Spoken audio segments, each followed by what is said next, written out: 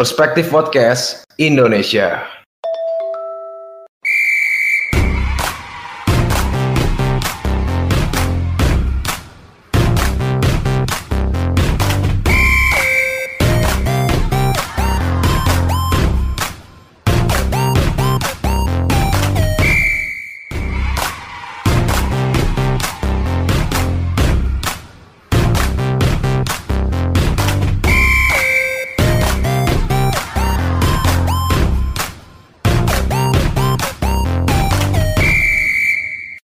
Assalamualaikum warahmatullahi wabarakatuh.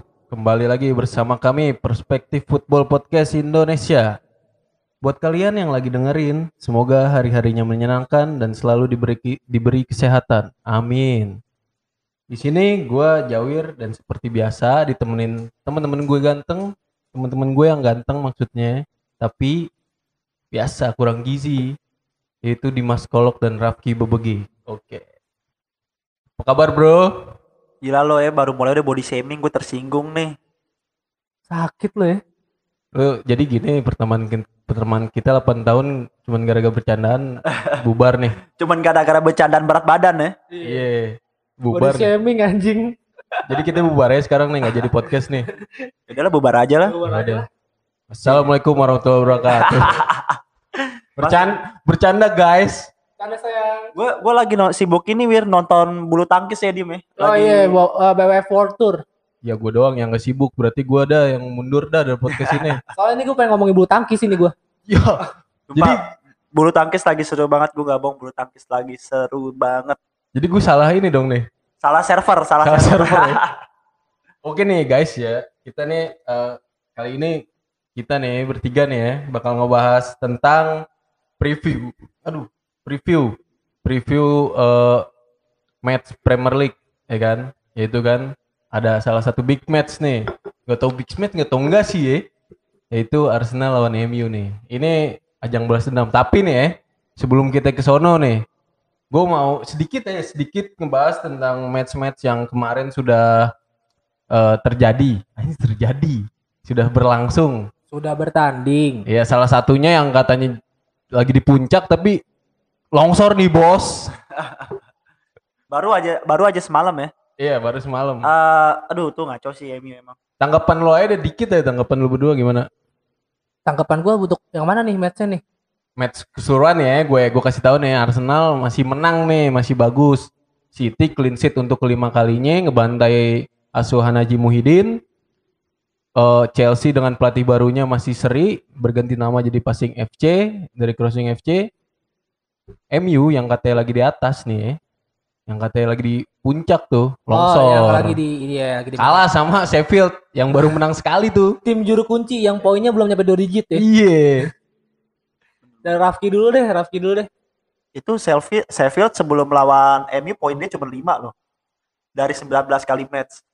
Menang sekali lawan Newcastle. Baru minggu kemarin tuh menangnya juga. Kalau ngomongin yang MU, nih udahlah. Bruno Fernandes itu emang benar-benar sistem Manchester United. Sheffield tuh pintar sih. Sampai nama pelatihnya Dim, Chris Wilder. Nah si Chris Wilder tuh emang pintar. Ada 11 pemain MU yang main. Yang dimarking cuma Bruno Fernandes. Itu gue sebenarnya nonton full match-nya kan.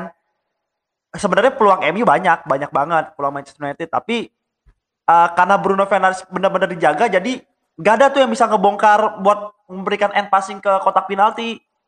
Benar-benar ganti seluruh Bruno Fernandes doang. Ya jadi pergerakan Rashford dan Greenwood yang sama Martial yang udah terjadi malah jadi sia-sia aja gitu karena gak ada ngasih end passing. Oke, lo gimana lo tanggapan lo? Ya kalau gue tanggapannya sepele yang gue ngelihat permainan Manchester United ini bingung ketika ngelawan tim parkir bus. Pusing tuh dia kemarin. Bruno Fernandes di marking abis. Greenwood sempet depan gawang ada chance untuk mencetak gol, cuman ya pakai kaki kanan. Terus ada beberapa pulang lagi yang dimana Manchester United sebenarnya bisa mengkonversi itu jadi gol gitu. Tapi ya balik lagi ya, Bruno Fernandes dimatiin. Dan ada satu peluang Sheffield yang ini gue gedek banget nontonnya. McGoldrick tuh yang tendangan efek tuh yang pokoknya sempet lah kejadian, tapi bolanya melambung jauh ya.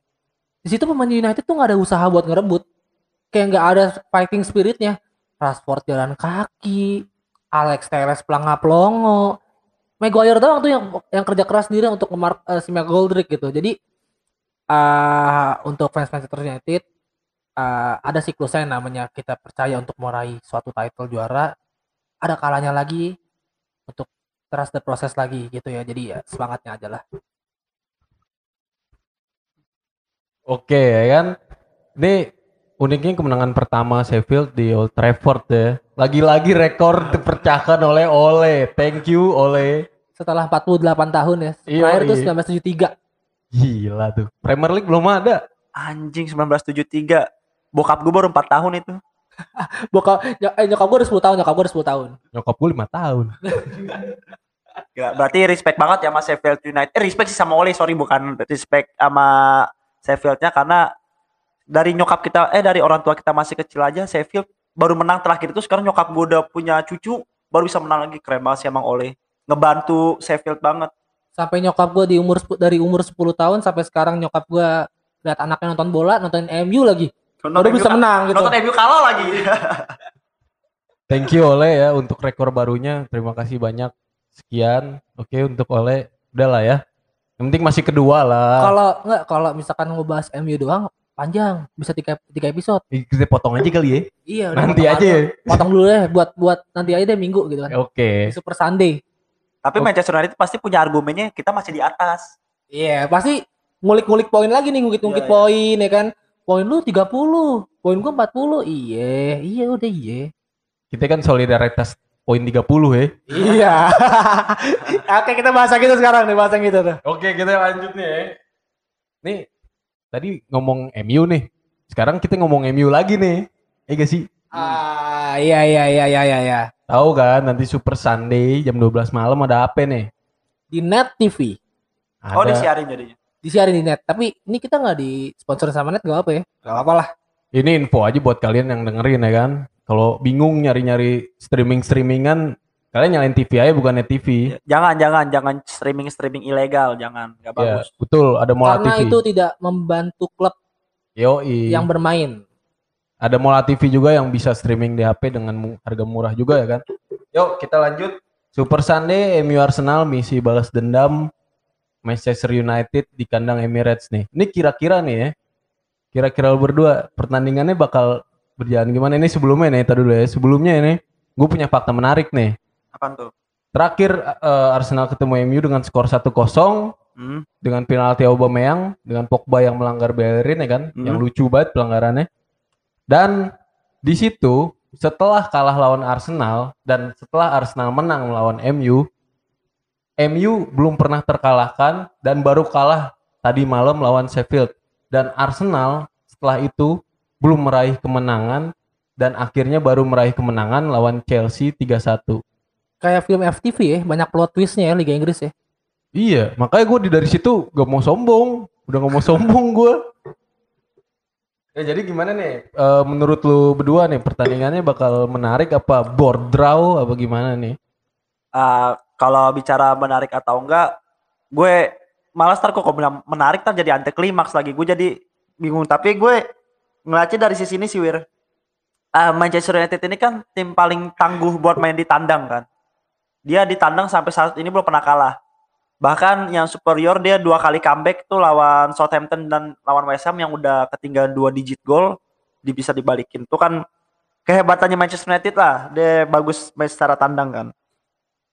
Kalau untuk permainannya nanti intensitasnya ya, gue sih pasti nggak ada. Kalau menurut gue pasti dua bermain terbuka. Gue tapi nggak tahu nih di sini Artetanya bakal main 4 back atau main 3 back karena kan dia kan menyesuaikan dengan keadaan pemainnya kan. Dia saat ini menjadi 4 back karena Kieran Tierney-nya lagi cedera ya. Makanya dia nggak berani ngambil resiko buat main 3 back karena kan peran Kieran Tierney itu kan kalau buat main 3 back kan cukup penting ya. Karena kan kalau ada Tierney dia bisa bikin overload tuh di samping. Salah satu keberhasilan Tierney bikin overload ya penalti dia lawan Chelsea kan. Itu kan karena di overlapping yang maju banget. Kalau asumsikanlah Kieran Tierney itu udah sembuh apa belum sih? Kemarin sih waktu lawan Southampton itu dia nggak main, jadi bek kirinya Cedric Soares. Iya, Cedric kan dipaksa kan. Ada peluang Cedric juga kan tuh pas lagi Southampton tuh. Oh iya, Cedric menjelma jadi Robertson tiba-tiba.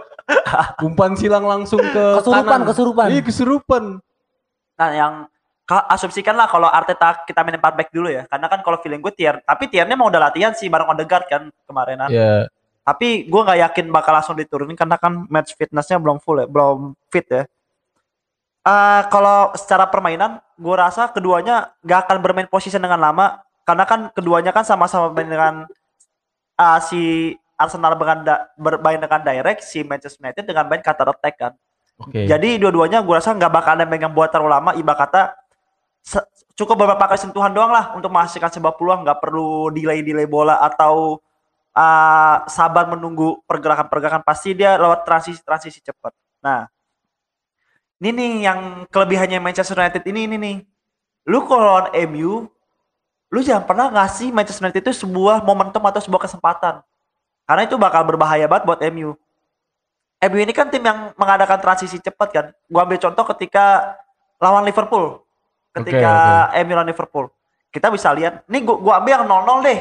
Jangan yang MU menang, nih gua ambil yang 0-0. Yang Premier League berarti ya? ya? Yang Premier League. Di situ kalau misalkan kita lihat permainan, Liverpool memang menguasai pertandingan dari position ya. Tapi kalau kita berbicara efisien serangan dan big chance, Manchester United yang lebih banyak kan, dia dapat 2 kan. Padahal kalau kita lihat permainan kan pasif banget kan itu Manchester United kan. Makanya itu gue bilang, itu untung gak gol loh. Untung pas lagi lawan Liverpool itu Alisson yang save 2 tembakan kan. Kalau misalkan gol tuh hasilnya pasti bener-bener bakal ngancurin mentalnya Liverpool banget lah. Untung Alisson. Iya, untung Alisson. Kalau Kepa tuh, aduh. Waduh, Adrian lah, kiper Liverpool juga dong, Ki. Sorry. Jangan Chelsea lagi dong. Nah, di sini inilah kelebihannya MU kan. Apalagi Arsenal ini gue nggak tahu ya kejebolan counter attack udah berapa kali ya. Karena kan gelandang bertahannya biasanya pasangan Granit Xhaka kan. Granit Xhaka. Ya, gue nggak tahu sih kayak Jorginho gak tuh Granit Xhaka yang adu balap lari sama wasit lebih kecekan wasit kan. Gue nggak tahu tuh kalau kayaknya sih iya Ki kalau adu balap lari ya. Tapi yang kemajuan dari Xhaka ini dia posisinya udah betul, bagus sih. Setuju. Dia makanya tuh Xhaka kalau untuk oke lah untuk build up menyerang dia bagus. Dia kan yang memberikan assist ke PP kan pas lagi Southampton kan. Yoi. Nah, tapi kalau misalkan dia ketika lagi ketemu counter attack ya tadi itu kan riskan banget. Lu taruh lah. Simpelnya aja nih ya. MU salah passing, Granit Xhaka salah passing nih. Diambil sama McTominay langsung kasih ke Bruno kan, enggak pakai lama. Udah Bruno tinggal ngeliat siapa nih yang kemungkinan larinya cepet nih, Rashford apa Greenwood atau Martial nih. Udah diajak mereka berdua ngandelin akselerasinya kan, dan itu sih harus diwaspadain dari Arsenal sih. Counter attack cepatnya Manchester United itu sih. Paling gue itu sih. Ya kalau gue melihatnya proses mencetak golnya kemarin kan ketika Arsenal lawan MU di kandang MU di Old Trafford kan proses golnya kan katro ya, penalti ya. Dan gue harap nanti Sabtu menjelang hari Minggu jam 0-0 itu bisa merubah keadaan ketika Arsenal lagi konsisten sekarang dalam bermain. Kemarin lawan Southampton, gue seneng banget Arsenal bisa balik ke performnya karena lihat lawan Southampton kemarin kayak gue nonton lawan West Brom. Semua golnya dari play on. Itu yang ngebuat gue hasilnya puas dengan 3 poin yang diraih dengan di Saint Mary, karena kan di Saint Mary kan Arsenal selalu kesulitan kan kemenangan gitu kan. Benar. Dan kalau tadi Rafki bilang itu kita sebagai fans Arsenal harus waspada karena MU belum pernah kalah nih main di tandang. Tapi kan namanya belum pernah kan berarti akan kan. Nah akannya mungkin hari Minggu lah insya Allah gitu ya. Wih setuju dong. Dengan kekuatan doa ya. Mudah-mudahan gitu ya. Dan gue melihat ketika kemarin kalah dengan Sheffield United agak sedikit mungkin ya mentalnya agak drop karena gagal untuk kembali ke puncak untuk menyusul Manchester City, dan Manchester City kan ada kredit satu pertandingan ya. Betul. Karena dia masih 19 pertandingan dan nanti Arsenal hari Minggu ketemu dengan MU itu sebagai suatu momentum mungkin untuk MU membalikkan keadaan dan untuk membalikkan mentalnya lagi setelah kalah dengan Sheffield, atau Arsenal bisa kembali konsisten untuk meraih kemenangan karena Arsenal ini kan udah 3 kali kalau nggak salah kalah di kandang kan, sama Wolverhampton, sama Leicester, sama Aston Villa. Ya ini penyakit maksud gue gitu lah. Dan tadi yang gue bilang Rafki bilang gue setuju banget tuh, Arsenal udah berapa kali kegolan dari counter attack. Dan itu hal yang konyol menurut gue kalau Arsenal kegolan dari counter attack. Kayak lawan Spurs ya. Iya, itu 2 kali. 2 golnya itu 2 kali counter attack. 2 kali counter attack. Tapi kalau untuk di DMF-nya gue lebih srek ngelihat El Neni dan Partey, karena Partey ini dia bermain untuk true pass ke depannya ini bagus banget. Long pass-nya, end passing itu bagus Setuju banget gua, menurut gua. dia punya Partey. teknik yang lebih tinggi lah Visi ya. bermainnya gitu loh ya. Benar. Kalau Partey, kalau El Neni lebih menjaga keseimbangan bertahan. Dan kalau Saka ini sebenarnya mainnya inkonsisten menurut gua. Karena Saka ini ketika lagi main bagus nih, wah di sama fans Arsenal diagung-agungkan nih. Benar. Wih Saka duet sama Partey bagus banget ya. Saka duet sama Partey unbeatable. Belum lawan tim gede soalnya. Belum. Nah, Saka kan orangnya tergantung ke kaki kiri. Dia harus pasti pakai kaki kiri. Itu penyakit sih menurut gua kalau misalkan diturunkan lawan MU, karena kalau misalkan kena counter attack sama MU yang turun kan Bruno Fernandes. Lu tahu Bruno Fernandes kayak gimana bermainnya kan, apalagi dia duetnya sama Pogba. Ya udah wassalam lah menurut gua. Ya, Tapi bagus setuju sih, gue baru ingat ada El Neni ya, karena kan duet El Neni Partey paling bagus ketika ngalahin MU di Old Trafford kan. dominasi ya, mendominasi lini tengah MU ya. Ya, gue setuju banget ini MU sama Arsenal itu tipikal yang sama kalau misalnya dari segi tandang kandang ya. Arsenal itu di tandang itu lumayan bagus loh. Iya Tapi benar. kalau di kandang itu sama kayak Ole Arteta tuh ngebikin rekor, Leicester menang tuh. Gila. Sama Arsenal Baik pertama juga ya. kalinya. Iya, Aston Villa 3-0 lagi, Wolver juga. Itu ya sama-sama bikin rekor untuk tim kecil lah, tapi nggak tahu ini kan Arsenal pastinya ingin kembali ke Big Six, menyusul poin Liverpool. Poin Liverpool masih kejauhan sih ya. Bedanya 10 poin. Enggak, kalau 4. Liverpool deket, lebih deket ke Liverpool. Deket ya, 4 ya? 4 atau 5 poin lah. 4, 3-4, Liverpool 3-4. Gak tahu sih nanti menang lawan Tottenham atau enggak, gue maunya menang biar kita bisa samain poin sama Tottenham. Karena walaupun Spurs gak ada poinnya, tapi secara psikis gue kesel ya gitu ya. Iya. Ada sih main teman gue doang satu orang. Ya terus bagusnya di sini dari performa MU itu yang gua satu nih sebenarnya ada Cavani. Cavani yang gue lihat itu dia emang mainnya masih belum kayak performa dulu dia segarang dulu lah ya. Kayaknya bisa dibilang nggak bisa dibilang sih menurut gua. Takutnya kayak Forlan sih, Forlan jilid 2. Oke, iya tapi yang gue lihat tuh dia tuh kayak crossing MU yang nggak bisa ketebak gitu. Bisa dimanfaatin oleh Cavani. Contoh yang kemarin gol terakhir dia itu yang walaupun kesalahan kiper kesalahan kiper Fulham ya, Areola, dia bisa memanfaatkan. Terus yang comeback lawan Southampton itu 2 gol dari Cavani, crossing yang dari tengah lah, dari lagi padet gitu aja Cavani bisa mengeksekusi. Terus dari segi Arsenal dari back sih ya, dari back masih diisi oleh back veteran dari Chelsea, David Luiz.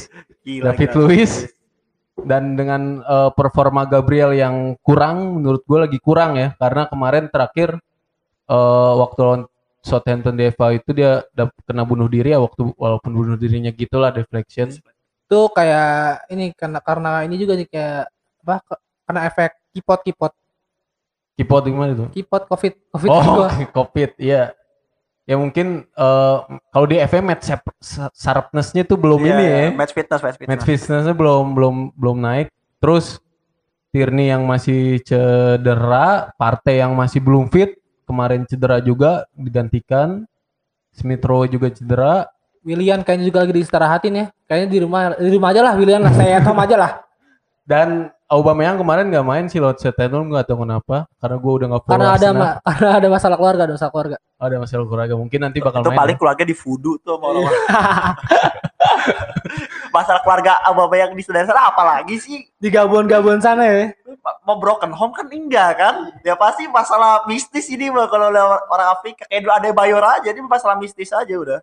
Iya, terus Aubameyang padahal baru nyetak brace ya, langsung di voodoo. Langsung di voodoo tuh, langsung aduh pikirannya udah kacau. Tapi tadi menarik sih pas lo bilang Cavani sih, gue lupa. Nah ini yang berbahaya nih sama Arsenal kalau kan Cavani main, kenapa? Cavani ini kan yang hebatnya dia ini kan pergerakan tanpa bolanya dia kan. Iya betul. Ini orang badannya gede tapi pergerakannya kayak Aguero, kan ngeselin ya. Iya. Dia tuh paling jago bergerak di antara 2 back. Jadi ketika ada 2 back di tengah-tengah, dia paling bagus tuh buat nyari posisi tuh. Emang pengalaman gak bakalan bisa ngebohong ya. Iya. Gue lupa. Pokoknya pas lagi Cavani di PSG, gue lupa dia kan cetak gol 100 berapa gol ya. Kemarin gue ngeliat datanya. Itu 40% golnya Cavani di PSG itu prosesnya dari 2 gol yang kayak gitu loh. Jadi dia muncul di antara 2 back kayak gitu, muncul dari crossing tuh keren banget sih emang Cavani. Oh, jadi hitungannya timun ya, tiba-tiba muncul ya. Iya, benar. Cavani itu timun. Iya, lagi crowded di kotak penalti, dia bisa gitu ya. Iya. Itu kayak Barca Cavani, dia mau bergerak ke kanan, ke kiri, bergerak di antara dua back. Dan waktu itu gue liat analisa ada namanya Nomi Footy. Jadi ini bagus banget. Kan kalau back itu kan sering noleh-noleh ke belakang kan untuk ngeliat pergerakannya Cavani kan. Iya. Buat ngeliat pergerakan striker kan. Cavani hebatnya, dia sering nunduk. Biar back gak terlalu gerak, dia sering banget nunduk kayak gitu biar dia nggak tahu kalau di belakang itu ada Cavani kayak gitu. Oh, kayak Inzaghi lah ya untuk tunduk ya. Iya, itu menurut gue tuh cerdas sih. Itu cerdas banget dan itu beberapa kali ini loh, back nggak ngeh kalau ada kehadiran Cavani itu sih yang berbahaya. Ya, dan di sini ketemu ya sejawat kolega lama David Luiz dan Cavani. Apakah gue nggak tahu ya waktu dulu pas latihan di PSG Cavani diayam-ayamin sama David Luiz, apa sebaliknya David Luiz diayam-ayamin sama Cavani nih kan? Iya, David Luiz kan hitungannya fail banget di PSG karena PSG beli juga kayak beli kerupuk 50 juta, ya udah gua ambil dah. Diambil Gitu lagi sama Chelsea 30 juta. 30 juta lagi, untung 20 juta kan Chelsea kan. Sama Arsenal 8 juta.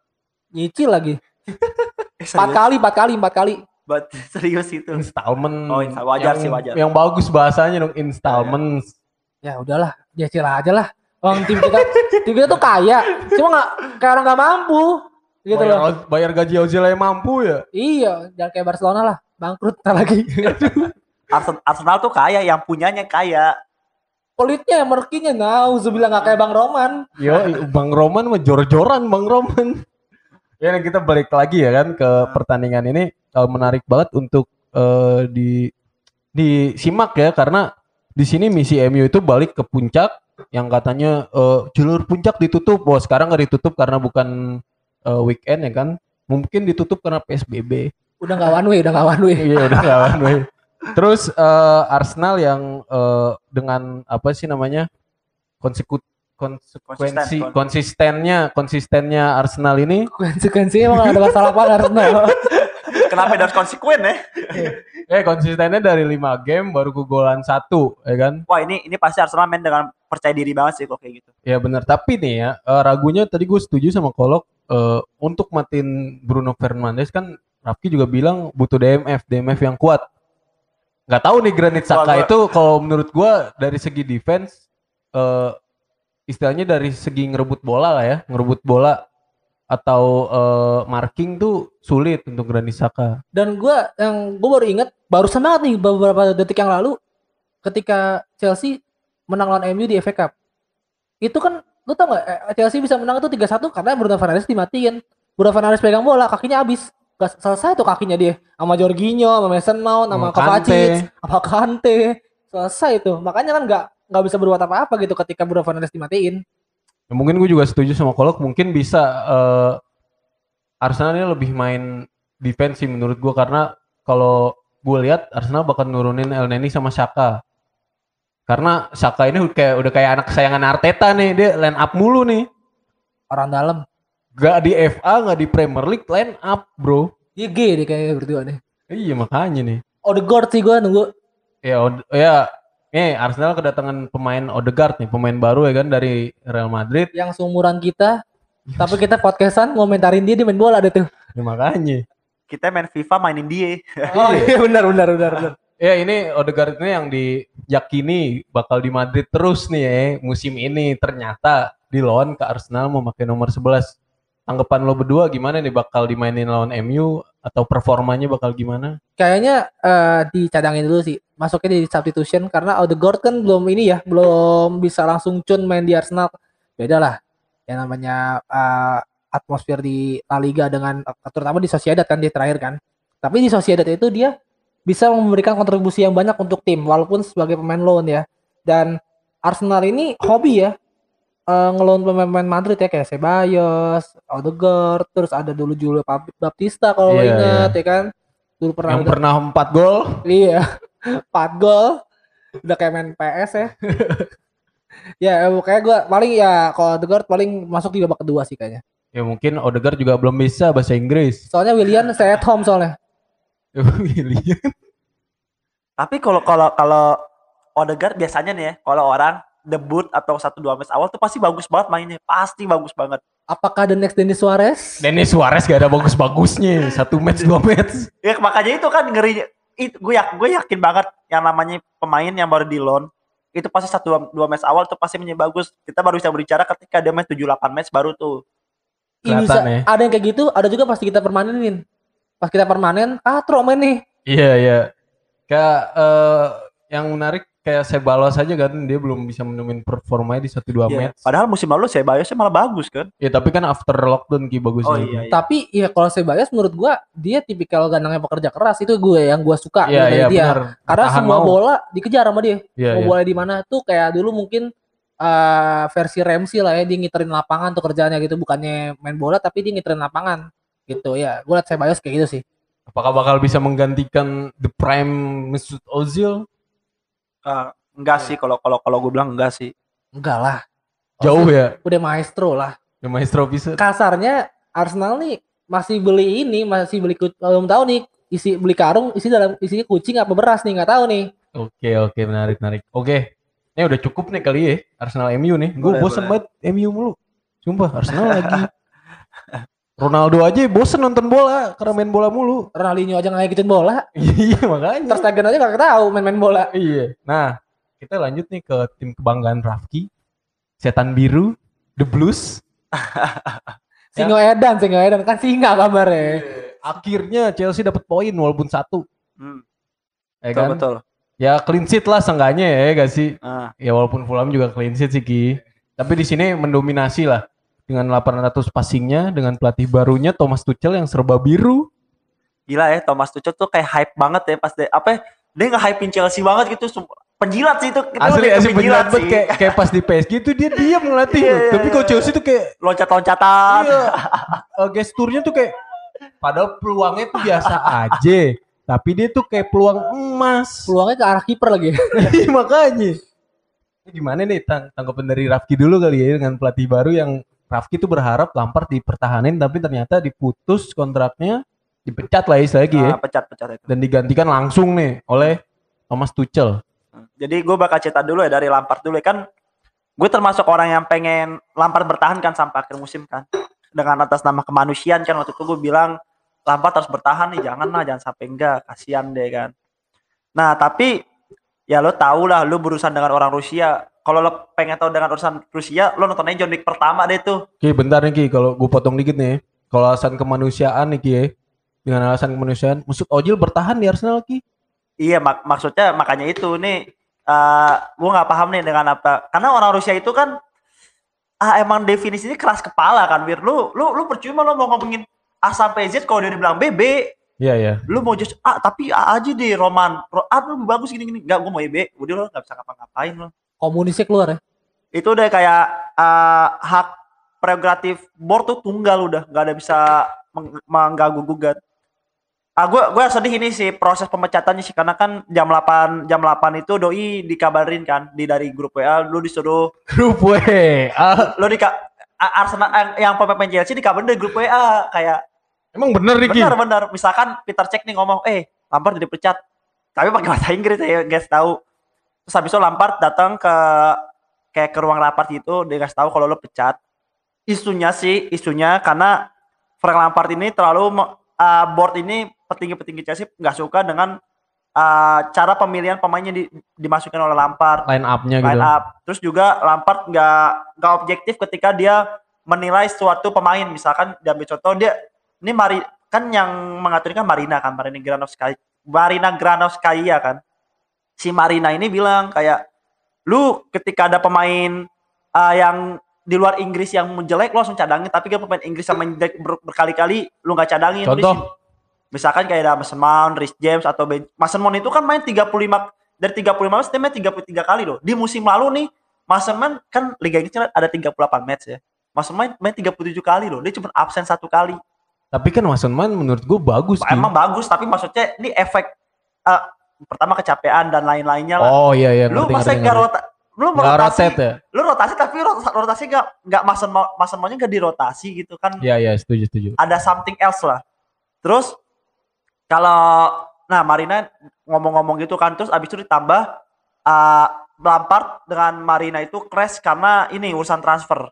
Di urusan transfer si yang Lampard tuh pengen banget beli Declan Rice. Sama lo tau gak sih backnya, gue lupa Brighton namanya Tarkowski. Itu back mana sih? Iya, tahu Brighton gua. kan ya? Itu backnya Brighton atau West Ham gitu lupa Ya, gue. pokoknya si Tarkowski dia itu kan orang Inggris juga kan. Tapi kan ya board nolak dong kayak Tarkowski gitu. Siapa gitu. Akhirnya ini gue cerita dulu ya yang berantemnya ya. Karena ternyata akhirnya disitulah Chelsea ngambil Thiago Silva karena Lampard minta back, Tarkowski nggak dikasih, dia akhirnya dikasih Thiago Silva. Ini gue nggak tahu sih bener apa enggak, tapi gue rasa ini salah karena kan banyak media yang ngasih tahu kalau dari 7 transfernya Chelsea yang Lampard pengen itu cuma Chilwell doang, 6 pemain itu bukan memang pemain yang pengen Lampard. Tapi kalau menurut gue itu salah sih. Werner Ya, Havertz enggak. kalau menurut gue itu salah, itu cuma rumor doang karena Werner itu ketika dibeli Lampard yang terbang langsung ke Jerman sama Peter Cech, Ziyech juga yang kontak langsung Lampard. Tapi gua rasa itu cuma isu lah soal transfer ini. Tapi kalau soal Tarkowski Declan Rice itu benar. Terus waktu pun berjalan kan. Ternyata ini menurut ini ya Nisal Sapisi Klazer, oke tuh ini kontributornya Chelsea buat gol. Dia bilang kayak gini. Lampard ini udah tahu dia tuh dipecat setelah lawan FA kemarin tuh lawan Luton, siapa ya Luton? yang Luton Town. Ya, yang menang Abraham itu lawan Luton Town hat-trick. ini. Lampard ini udah tahu abis match ini gue bakal dipecat. Makanya tuh di match terakhir itu emosional akhirnya Mason Mount tuh terakhir dijadiin ban kapten kan. Di match itu dia udah tahu kalau misalnya dia bakal dipecat. Terus sampailah hari H dia dipecat, hari apa sih itu dipecat ya? Gue lupa lagi. 3 hari lalu. Iya, pokoknya hari Mingguan lah ya. Iya. Hari Minggu apa hari Senin gitu dia dipecat. Ternyata dia tuh dia dimasukin ke ruang rapat direksi, dikasih tahu iya lo dipecat. Yang sedihnya itu Lampard nggak dibolehin buat ketemu pemainnya buat ngucapin perpisahan. Yang ngucapin perpisahan akhirnya diwakilin sama technical directornya itu Peter Cech. Peter Cech tuh ngasih tahu ya. Sekaligus pemain. Ya, Peter Cech ngasih tahu, nih teman gue Lampard udah dipecat, ntar kita bakal kedatangan pelatih yang baru. Terus rumornya para pemain ini udah tahu kalau misalkan yang gantiin Tuchel. Dia udah tahu dari semenjak habis lawan Luton itu, dia tahu kalau Tuchel nanti yang bakal nggantiin Lampard. Semua pemain pun udah pada tahu. Terus sampai tibalah hari Tuchel dilantik, diresmiin dan langsung ngelatih, langsung bermain kan. Dia main sama Chelsea, Lampard itu berarti udah pelatih ke-13 yang dipecat sama Roman Abramovich.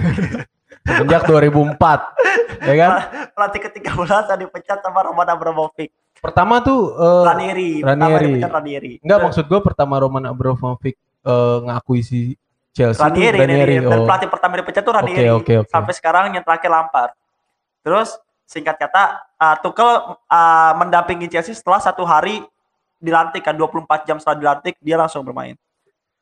Gue sebenarnya sih kan lo kan tahu ya, gue ketika lu dari episode kemarin lu baru nanya, ini kalau andaikan Lampard diganti siapa? Gue kan gak menyebutkan nama Tuchel sama sekali kan. Gue pengennya kalau nggak Allegri, Nagelsmann, karena gue nggak pernah nonton Tuchel main dari zaman di Dortmund atau PSG. Gue kayak nonton PSG ya lagi champion doang. Dan itu emang bagus karena Mbappe dan Neymarnya kan. Gue belum memahamin lah apa yang di taktiknya Tuchel ini. Gue masih mempelajarin cara dia bermain, nonton interviewnya dia dan lain-lain. Nah, yang menarik ketika training pertamanya nih Wir, gue nontonin kan Chelsea langsung ngupload tuh training unseen trainingnya gitu kan. Oh, Klopp Tuchel lebih bermain di samping nih, kelihatan dari cara latihannya. Oh, dia memain sayap. Tibalah starting line up kan. Wah, ini starting line up kok cuman goal.com doang yang naruh startingnya 3-4-3, sisanya tuh naruh 4-2-3-1, 4-3-3 gitu kan. Gue bingung nih, ini mana bener. Akhirnya ketika kick off berjalan, akhirnya ternyata formasi kebentuk 3-4-3 kan. 3-4-2-1 sorry. Karena Ziyech sama Havertz-nya bener-bener free roll, ya free roll kan. Gak ada, pokoknya dia mau di mana aja terserah deh. Bermain nih, udah main. Gue sih kalau gue belum memahaminya. 3-4-2-1-nya ketika attacking ini bakal bermain seperti apa, gue belum memahamin.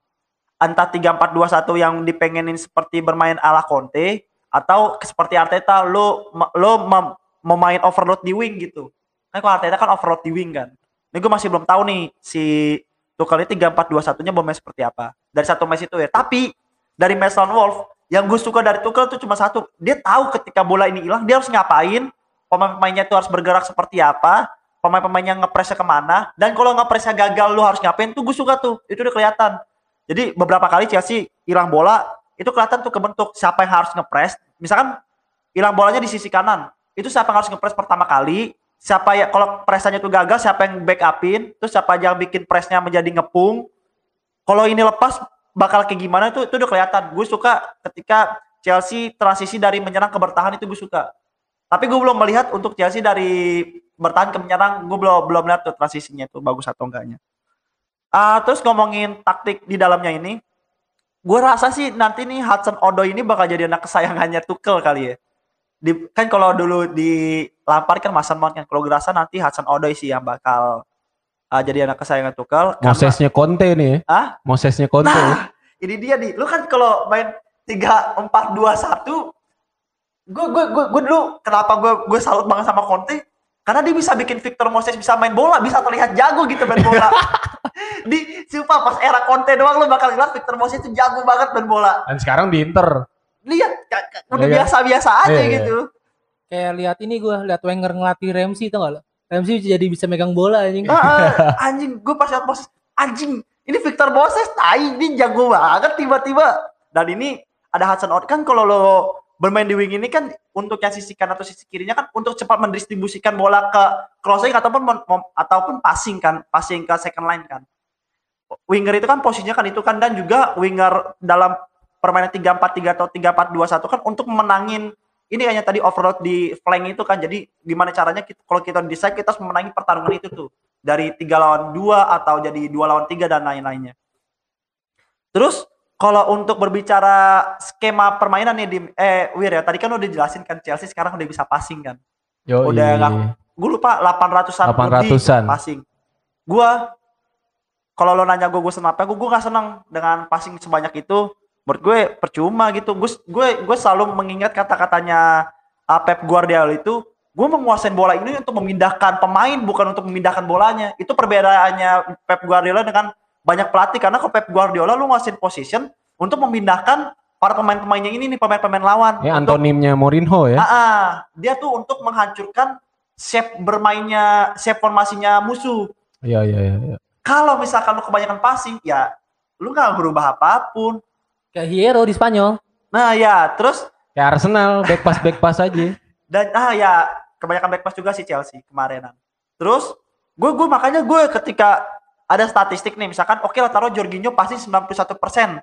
Gue nggak akan tersanjung dengan hal itu, karena gue tahu seorang gelandang bertahan pasti passing sebanyak itu tuh wajar, dan passing seakurat itu wajar. Kita harus lihat efektivitas passingnya kemana, ke belakang apa ke depan, seberapa banyak dia passing ke depannya kan.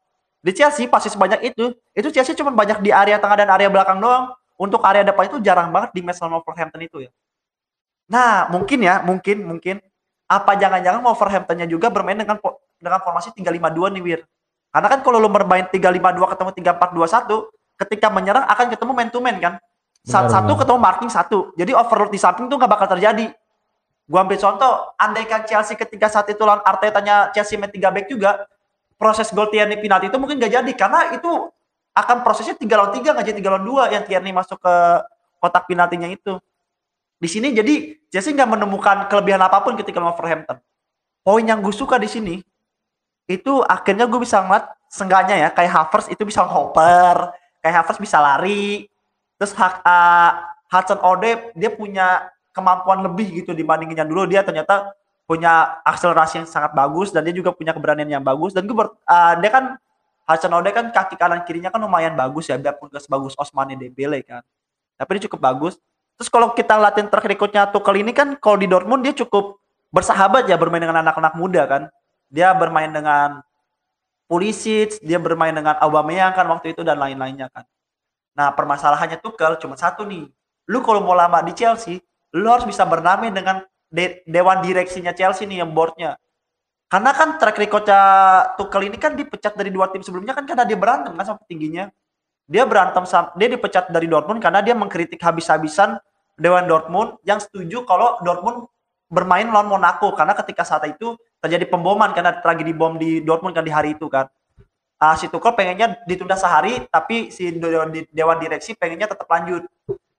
Itu si Tuchel kritik habis-habisan di media, yang akhirnya di akhir musim dia dipecat. Kan kalau dia di PSG, dia apa lagi di PSG? dia ngeritik habis-habisan kan. Kritikan dia pertama, dia bilang gue udah bawa PSG ke final tapi nggak ada yang muji gue, nggak ada, maksudnya yang mengapresiasi gue tuh nggak ada.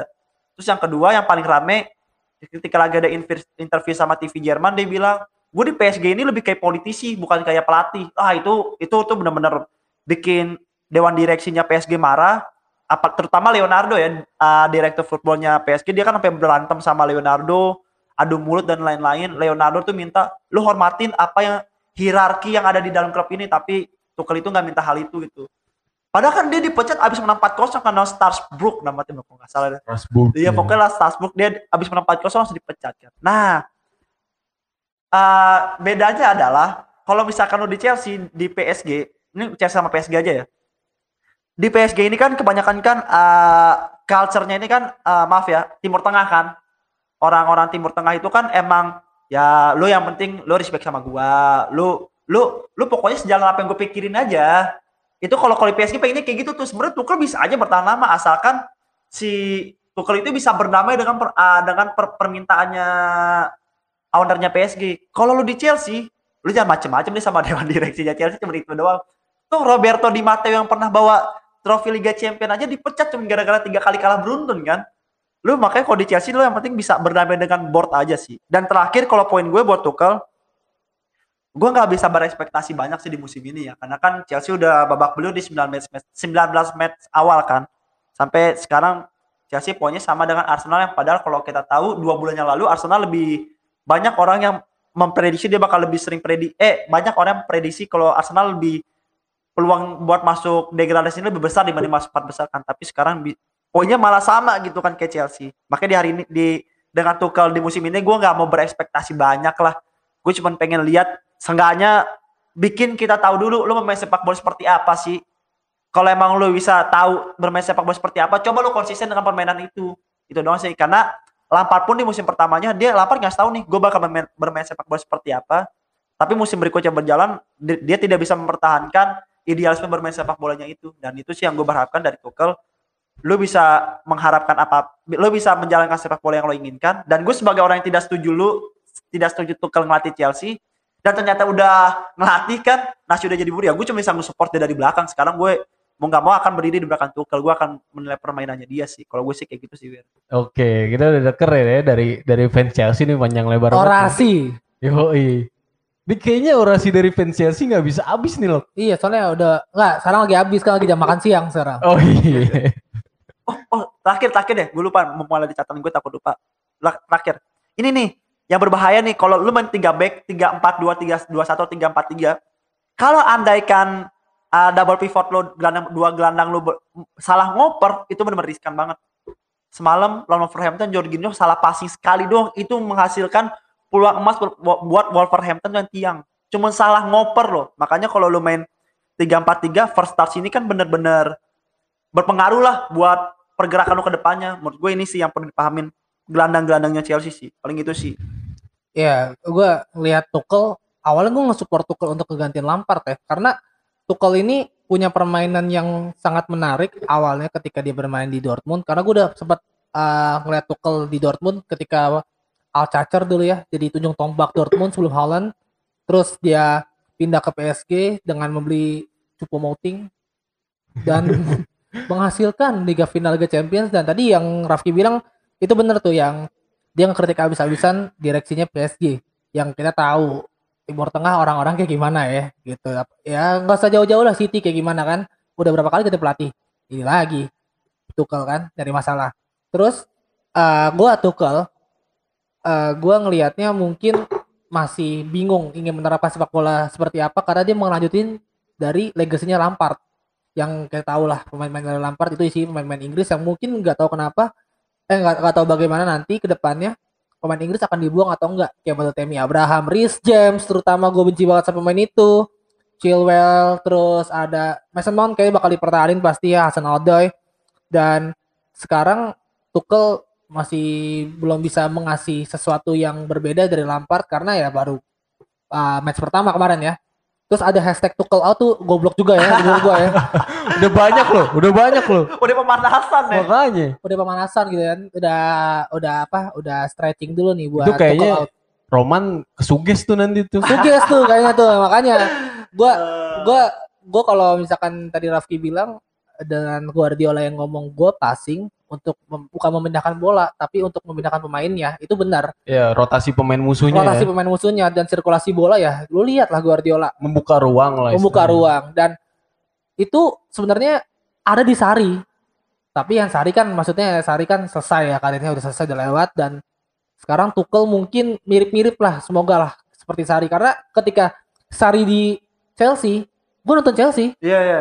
karena itu gue menikmati permainannya, walaupun gue suka permainannya passing-passingan, tapi gue butuh sesuatu yang berbeda, yaitu balik lagi yang tadi gue bilang, gue butuh prosesnya mencetak golnya, bukan golnya gitu. Gue butuh proses bagaimana tim itu mencetak gol, bukan golnya. Dan Tuchel mungkin di next match sudah bisa menemukan touch itu. Yang tadi Rafki bilang main udah banyak ke sayap, yang dimana sayap-sayap Chelsea ini kan mematikan. Ada Pulisic, ada Hudson-Odoi, ada Ziyech, Werner mungkin bisa disulap sama dia ya untuk jadi pemain sayap. Masih ada Giroud di depan, soalnya masih ada Tammy Abraham yang inkonsisten, tapi Giroud yang sekalinya main bisa memberikan sesuatu hal yang berbeda gitu kan, sama seperti di Arsenal. Ya kayak gue harap Tuchel bisa di umur panjang ya nanti ya di Chelsea ya, seperti Ranieri, karena kan sejauh ini kan Ranieri paling panjang menurut gue, umurnya dari tahun 2001 sampai 2004. Setelah itu baru Mourinho, dan setelah Ranieri nggak ada pelatih yang umurnya panjang di Chelsea gitu. Oke, ya menarik dengan Satu lagi Wir, Oke. terakhir, beruntung si Chelsea ngambilnya Tuchel. Ya. Karena sempat mau ada ngambil ini kan Avram kalau enggak Shevchenko. Nah, itu Avram Shevchenko itu anak magang. Shevchenko anak magang. Istilahnya kalau misalnya di kantor kantor advokat nih masih yang bikin kopi. Itu Shevchenko masih begitu. Motokopi Fotokopi berkas itu. belajarlah dari Lampard lah. Lampard, ada belajar dari Iya. Lampard nih. Makanya Iya kan? sekarang mungkin kalau Shevchenko udah bisa ngelatih tim-tim lain, minimal bisa ngelatih inilah, bisa ngelatih kayak Everton, Aston Villa, oke lah. Cuman kalau langsung Shevchenko kayaknya nggak banget gitu ya, karena Iya, masih benar. anak magang banget kan gitu. Benar. Ketika udah ngambil Tuchel itu, gue menyetujui itu dan mensupport hal itu dari awal ketika Lampard diisukan dipecat. Ya ini uniknya nggak tahu nih bener apa enggak yang pas Andre Villas-Boas dipecat ya kan, Lampard di interview kan. Oh iya benar. Iya, bilangnya mungkin dia tuh terlalu muda Villas-Boas untuk jadi pelatih ya kan. Benar. 33 tahun umurnya waktu itu soalnya. Iya, terus mungkin terlalu muda dan mungkin ya semoga beruntung lah ya. Iya, setuju gue. Akhirnya gitu kan. Benar. Ngomongnya Lampard, dan sekarang Lampard nasibnya istilahnya sama dong kayak Kayak Villas-Boas, benar. Tapi nggak semudah Villas-Boas, Lampard kan umurnya 42. Dan rekornya 43 pun rekor poin per gamenya pun jelek sih. Lampard yang paling jelek ya di era Abramovich ini Di loh. 58 kali main cuma menang 28 apa? Iya, dengan poin raihan total poin per game 1,12 gitu. Mungkin ini kali lah, Villas-Boas waktu itu karena masih sangkatan sama Stramaccioni kalau lo masih ingat pas di Inter. Itu selama ini dinaikin dari ini ya, tim apa Castilla. Apa sih kalau di ini? Ya, Primavera. Ya oke.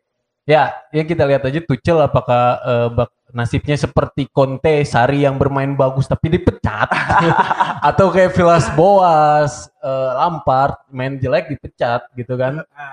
Nggak tahu kan. Kita lanjut nih ke yang nggak ada fansnya nih sih sebenarnya di Indonesia. Nggak ada yang sombong kayak Puncak ditutup gitu, padahal sama satu kota nih. Ada kan? Dunga. Manchester City nih melaju dengan 5 pertandingan clean sheet, ya kan? 6 dia, semalam kan menang lagi loh. 5, Oh, jadi 6 ya? 6 nggak tahu ya, jadi nggak tahu lah, pokoknya rekor baru ngalahin Arsenal, anjir. Padahal Arsenal 4 kali ya clean sheet ya. Pertama di top 5 Liga Eropa ada City tiba-tiba. Udah lah, kalau itu masih dipikirin lah. Itu kayaknya bukan prestasi gitu kan itu. Udah lah itu cuman proud self aja. Ya. Nah, gimana nih City nih menang 5-0 lawan asuhan Sam Allardyce, lagi-lagi Gundogan nyetak 2 gol ya. Anjing tuh orang bagus banget. Dan dari luar kotak penalti lagi-lagi. Guardiola tajinya masih ada ya di City ya. Nggak habis-habis Taringnya umurnya. masih ada walaupun ada diisukan akhir musim nanti akan diganti Guardiola. City mau ganti siapa gitu, gue bingung. Lu udah dapet Guardiola, udah tunggu aja. Tunggu aja udah, lu nikmatin aja mendingan dah. Ya, Lu nonton udah nikmatin aja. Ya sampai Guardiola pensiun nih nggak apa-apa. Lu mau ganti siapa? Arteta. Mau ganti siapa ya? Makanya gue bingung gitu. Gue kalau untuk City musim ini gue ini sih, maksudnya salutnya sama Guardiola, dia selalu percaya dengan para pemain yang ada kan. Di musim ini udah 20 match ya berarti ya. Ada 3 pemain sih yang gue suka. Pertama emang jelas Ruben Dias lah. udah datang dari Januari tuh ngaruh banget buat City kan, duet Jadi dia naik ya City dia ya. sama Stones tuh jadi bagus. Nah, ini nih yang gue suka itu Joao Cancelo sih, Wir. Anjir, gue bilang Joao Cancelo ini dia bukan hanya punya speed ya. Dia kan kalau lo main di City kan nggak pakai wingback kan, tapi kan inverted wingback kan. Lu lebih Ke tengah ya. memperbanyak pemain lu untuk main di tengah kan dibanding buat main di sayap kan. Kan kalau berarti kan kalau lo di tengah ini kan lo harus punya kreativitas kan, minimal sekimik lah kalau punya kreativitasnya kan. Cancelo emang dia gak punya kreativitas sebagus Kimmich lah. Tapi Cancelo itu punya dua hal yang bagus, yaitu positioning dan juga passing. Passing dia sengaja lumayan bagus. Gua ambil contoh lawan Chelsea aja dulu ya, yang pas Chelsea lagi ngalahin 3-1, itu menurut gue faktor banyaknya itu dari Cancelo sih. Beberapa kali pergerakan dia, Cancelo itu bagus dan dia tuh banyak ngasih umpan-umpan horizontal gitu, lurus. Itu kan susah banget kan. Kalau menurut gue sih susah untuk ukuran wingback, karena kan kalau wingback biasanya kan crossing kan. Jarang untuk melakukan passing, karena kalau latihan biasanya passing itu untuk gelandang ataupun striker kan. Kalau untuk pemain sayap kan biasanya untuk wingback itu biasanya kan latihannya kan crossing kan. Dan ini yang sangat jarang nih. Makanya gue bilang nih Cancelo bagus banget sih. Sama Ilkay Gundogan sih yang tadi lu sebut. De Bruyne gak main padahal ya. Wah, gue enggak. Semalam tuh setahu gue tuh. Ilkay Gundogan ini gue rasa sih musim ini musim terbaiknya dia setelah di Dortmund 2013 yang masuk final sih. Kalau menurut gue ini Gundogan terbaik. Karena Gundogan gue anjing nih orang kayak lagi terakhir kembali gitu, dia sempat cedera panjang kan. Ya dan bulan. Kayak gak tahu ya Gundogan tuh ternyata masih di City gitu ya. Sempat jadi lapis ketiga.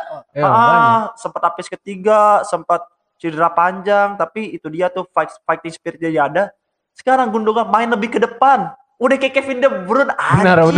Gue bilang nih orang. Jadi kayak strikernya gak tahu siapa tuh. Iya, kan kalau misalkan kayak contoh dia golin lawan Chelsea, dia tiba-tiba ada di depan kan. Iya. Terus pas kemarin dia juga kan yang golin lawan West Brom kan. Dan shootnya on point banget ya. Nah, Gundogan ini kan ya tipe-tipe gelandang Jerman yang first touch-nya itu kan bagus banget kan, kayak Toni Kroos, kayak Kimmich sekarang, terus ada Gundogan. Itu dia kan first touch-nya kan anjing enak banget ngeliatin dia. Jadi tuh gue nggak ragu kalau mau ngoper dia, mau oper bola sesuatu apapun sama dia pasti bisa dikontrol. Dan itu dia sih kunci utamanya lu di sepertiga lapangan kan first touch kan, yang tadi gue bilang buat di Chelsea. Nah ini nih first touch-nya City ini kan udah di luar nalar lah. Kayak gue nggak ngerti latihannya City tuh kayak gimana. First touch momennya tuh bagus-bagus sih. Menurut gue kunci keberhasilan City bisa sampai ada di puncak ini ya Ruben Dias, Joao Cancelo sama Gundogan sih. Oke ya betul, kayak mungkin gak kayak Liverpool yang kehilangan Van Dijk yang jadi terseok-seok sekarang, dan tapi waktu City kehilangan De Bruyne pun itu asal mula Cancelo jadi di tengah loh. Iya benar. Ya kan, karena satu orang De Bruyne kalau pernah bilang itu digantikan sama beberapa orang tuh di tengah itu tuh. Yang pas lagi Arsenal kan. Iya, yang gue bingung nih City main 11 orang sampai 15 orang nih. Rame banget itu. Iya, kayak orangnya nggak habis-habis di kanan. Cancelo udah lewat, tiba-tiba ada Walker ya kan. Itu mah bagus sih City sih, keren. Ya gue kalau ngelihat kemarin Cancelo ada statistik ya di Sky Sport, itu semuanya dijelajah sama dia, masing-masingnya penempatannya dia. Itu yang gue suka dari Joao Cancelo, yang dimana Joao Cancelo kan sempat terpinggirkan lah ya sebentar, seperti dia di Juventus gitu. Apalagi kemarin sempat ini ya passing yang ke Riyad Mahrez tuh lawan siapa gitu di FA Cup.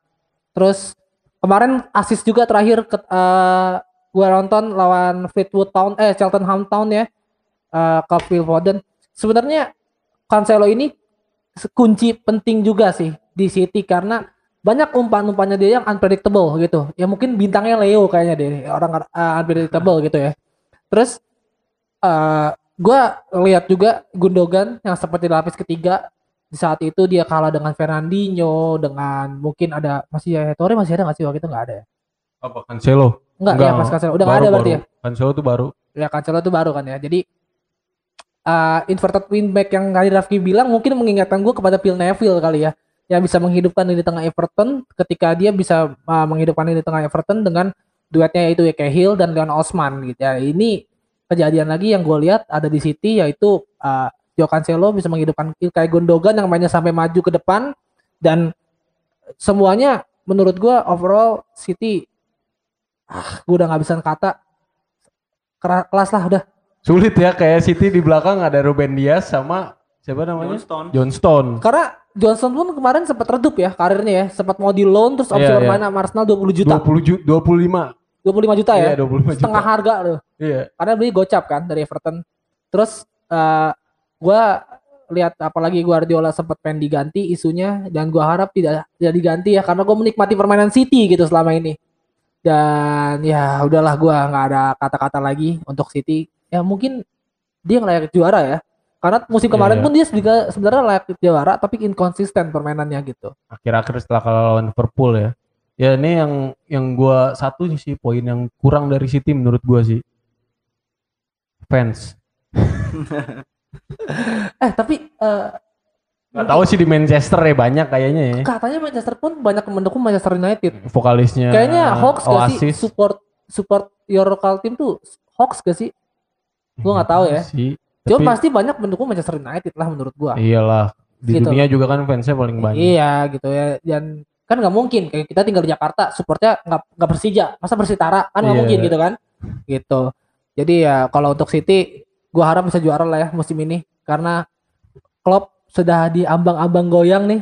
Kapal Kalau goyang udah mulai kapten. menyalahkan orang, Iya, udah mulai Bukan frustasi Klopp banget. Klopp. Bukan Klopp banget nih. Kayak Roy Hodgson nih kayaknya. Kalau nggak Candy Dalglish. Scott Parker ya kalian. Gerrard menunggu ya kan. Ya nih kita udah di Inggris nih capek banget ya kan, lama-lama di Inggris ya kan, apalagi di London udah dingin nih soalnya hujan mulu. Kita lanjut ke tim yang pengen bangkrut. Pengen bangkrut. Punya utang. Hey, Riba. Griezmann belum lunas. Mending Griezmann, Malcolm udah nggak tahu kemana belum lunas. Udah ke Zenit. udah Zenit, nggak tahu deh mau jadi apaan nih di Zenit deh. Belum lunas coy. Coutinho gitu juga tim. belum, Coutinho. Iya, Coutinho juga belum lunas, Iya. sisa 4 juta apa? Ya Tuhan. Pokoknya tuh totalnya tuh dia punya utang 1.173 juta euro. Ya dan utang lain-lain lah. Itu lu kalau misalkan buka usaha Soma itu bisa sampai seluruh Indonesia tuh. Seluruh dunia. Seluruh dunia bisa ya. Usaha otak-otak, usaha somai. Jadi menurut lu gimana nih bangkrutnya Barca? Apakah ini kan masih isu ya atau masih Karena kayak terakhir itu 30 Juni 30 Juni ya? pelunasan terakhir. 30 Juni 2021 ya? Itu utang secara ke tim doang itu ya 1.100 ya.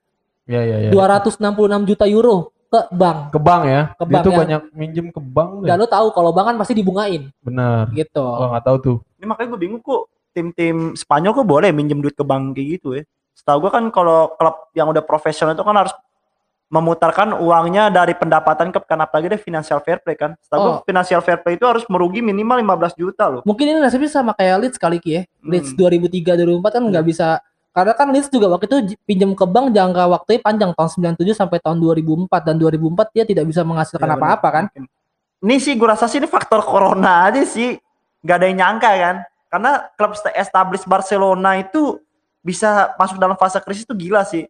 Ada 2 krisis kan. Dia kan ada krisis politik di dalam internal Barcelona, juga krisis keuangan kan. Sebenarnya kan yang berat di Barcelona itu kan kenapa pendapatan jadi berkurang kan gaji-gajinya kan. Gaji Messi-nya gede banget. Gaji Griezmann juga gede banget. Pokoknya hampir semua pemainnya tuh gede-gede banget dah. Iya. Dan alhamdulillah banget itu kemarin Barcelona ngelepas Luis Suarez, beban gajinya agak berkurang dikit biarpun dikit ya. Paling cuma 2% 3% tapi lumayan sih. Walaupun secara performa rugi sih lepas Rugi. Luis Suarez ya. Karena kan salah satu pemasukan gak tahu sih mungkin bisa dapat 20% sampai 30% pemasukan Barcelona itu kan dari uang tiket kan, dan itu adanya di Camp Nou kan. Camp Nou kan kapasitas terbesar di Eropa kan, untuk Iya, klub iya, 90.000 kan. Kan rame banget kalau andai kan karena lagi corona aja nih. Barcelona bisa kayak gini kan. Sampai jual masker kan ya? Sampai jual masker. Nah, nah kan Barcelona ini kan sebenarnya kan penjualan terbesarnya kan branding klubnya kan. Sampai akhirnya karena branding klubnya udah besar, untuk pertama kalinya tahun gue lupa 2010 atau 2011-an, Barcelona akhirnya memakai sponsor resmi kan di bajunya. Kalau dulu kan cuma UNICEF. Iya, 2006 2007. Ya kan akhirnya Qatar ya? akhirnya masuk Qatar, waktu itu Qatar Foundation juga Iya, kan. iya. Akhirnya masuk jadi Qatar Airways pertama kalinya kan. Karena dia tahu branding klub dia tuh ternyata besar banget kan. Kan yang juga kan branding ya. Gue nggak tahu nih ntar kalau akhir kan branding bukan dari pemainnya ya.